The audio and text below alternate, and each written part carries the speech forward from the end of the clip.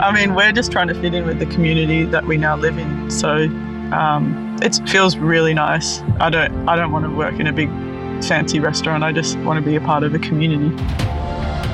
This is the Deep in the Weeds podcast. I'm Anthony Huckstep. Last time we caught up with Jo Barrett, she detailed the life and times of living in Future Food System, the greenhouse by Juiced in Federation Square, and her publication Have a Go. A lot has changed since then, and she now finds herself in Lorne, Victoria, with an exciting new project. Jo, how are you? I'm well, thanks. How are you? Good. It's so much going on in your world. I find it hard to keep up with it, but you've landed the most extraordinary gig, which I'm fascinated about, in Lorne. How did it come about?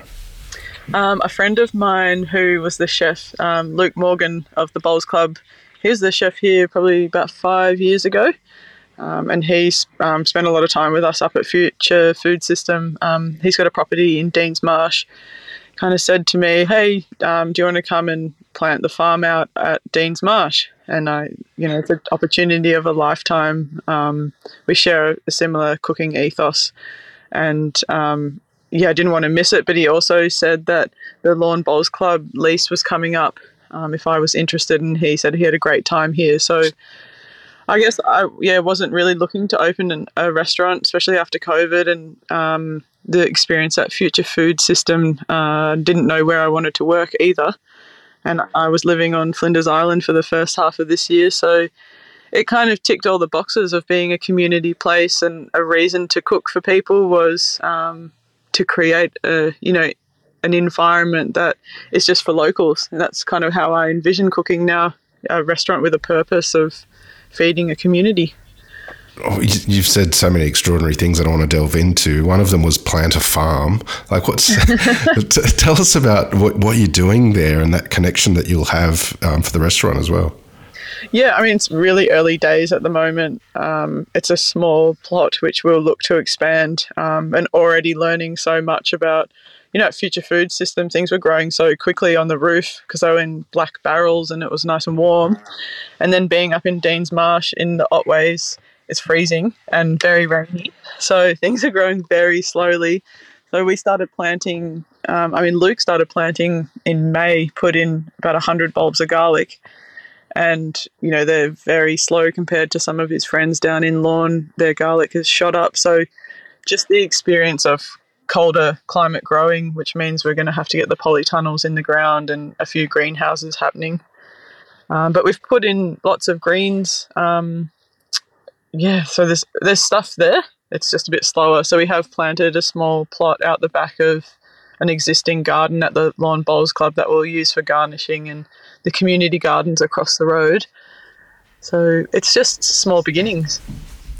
Sustainability and sort of ethics within food is not something that you're unfamiliar with. It's been a hallmark of your career to date. But did that Future Food System impact or change the way you approach cookery and food? Yeah, it has. And I think Oak Ridge was a really big part of that as well. It's hard to envision cooking for large numbers. I don't want to kind of order lots of things from suppliers, like work with big mainstream suppliers, but then coming down to Lorne in summer, it can be like that. So I guess there's like a bit of a conscience there now about trying to get the balance of having a profitable restaurant, and it'll just take a bit of a balance to get that right, doing things the right way, but also, making it a profitable business, which I think is what Future Food System has taught me, because a lot of people did come in there kind of saying, it's okay, you only feed 14 people. How do we do that on a larger scale? But there are things that you can do, and I guess it's just implementing them, and they're costly, some of them. So just kind of doing small bits at a time to get to your final destination, really. You mentioned you spent some time on Flinders Island. Do you have any stories of what you're up to there and what it was like? Oh, it was the opportunity of a lifetime. Went over there kind of for 3 months, but ended up staying for 5. At the start, it was to do a bit of farm work on a coin farm, which is a beef farm. and built some cattle yards, and just trying to understand what it's like as a primary producer, especially using beef. A lot of people see it as a destructive farming practice, but it was quite an eye-opening experience, learning a bit more about carbon sequestering and I guess methane production and healthy soils, which was really interesting. And then worked with Joe Yule on Island Time at the Wharf restaurant, which was incredible. Probably the best lead up to working in a regional town like Lorne, because you couldn't get more regional than Flinders Island, and the balance between running, looking after a local community and a tourist community as well. So I worked there, and then I now work with Joe ongoing with On Island Time, because we're changing the concept slightly. So it's a forever place now. I bought a block over there, which is great. Tell us a bit about sort of, the offering that you were doing there. How do you create something for a venue or place that's so unique like that? I'm not coming in trying to change much. I just want to fit in with what's here. So it's because it is a clubhouse and an active bowls club and a really iconic community space. I'll just cook for those people, really. So quite affordable food, still well sourced, which will be really interesting and creative for me to try and do that. Really, probably bistro style. It'll be a bit surprising, but there's no table service. So you'll come, get up and pay at the bar and order at the bar, and the food will come out. And then when you're ready for dessert, head over to the kitchen and it will be what we have.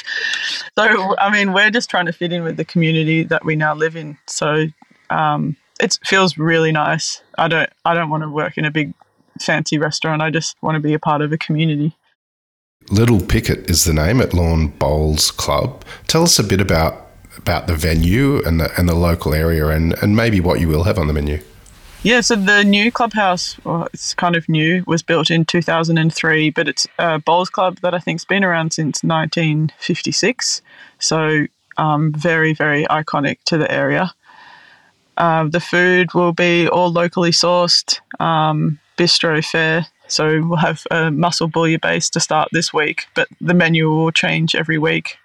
We'll focus on probably 4 or 5 mains, maybe, depending how much prep we can get done, and a pretty strong snack menu, because we encourage people to come down and have a bowl, which is another thing that I really like. It's not all focused on the food and the beverage. It's about coming and having a barefoot bowl with your family, or kind of connecting generations of older people with younger people. That's the kind of space that the Bowls Club is and is known for. You mentioned that it was sort of, you weren't sure what you were going to do after some of the incredible experiences you've had, and you've landed at Lorne Bowls Club. What are you loving about this new sort of adventure that you're on? I like that it's kind of low key and gives me the opportunity to, I'm still cooking, which I don't ever want to not be cooking. So I get to do that. But then I'm really interested in the growing and the agricultural side of food. So to have the opportunity to be planting and learn about that is really exciting. And then to be next to the ocean and close to my family on the coast. So yeah, we went fishing last week and saw dolphins and whales and caught snapper, and I've been diving down here with Tobin Kent from Moona Restaurant for a while now. So, and he's close by. So just connecting the hobbies really with the cooking. Well, what's some of the sort of local produce that you will have access to, and particularly that seafood with such an extraordinary access there? Yeah, well, it's interesting because I haven't really used much seafood in the last almost 10 years with Oak Ridge and Future Food System, where we're using more farmed seafood. And then Flinders Island was really interesting because you're on an island and the local fishermen go out and pop it on the doorstep of the restaurant.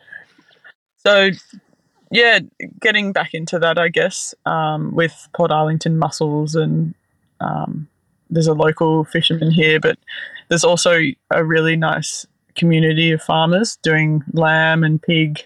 There's a few beef growers and organic vegetable growers. So like at Oak Ridge, it took us a while to find those people. And ever since kind of we let news slip that we were opening, we've had heaps of crew come out of the woodwork saying, oh, I grow oranges or I distill gin. And it's awesome because once the word's out, everyone kind of tells you what they're doing. Well, Joe, I love how you said that you like the low-key nature of the gig, but I've got a funny feeling you might be very busy in summer. I think so. Well, as always, it's an absolute honour to catch up with you, Joe. Good luck with the new project. It sounds amazing, and we'll catch up again soon. Thanks so much, Huck. Thank you. This is the Deep in the Weeds podcast. I'm Anthony Huckstep.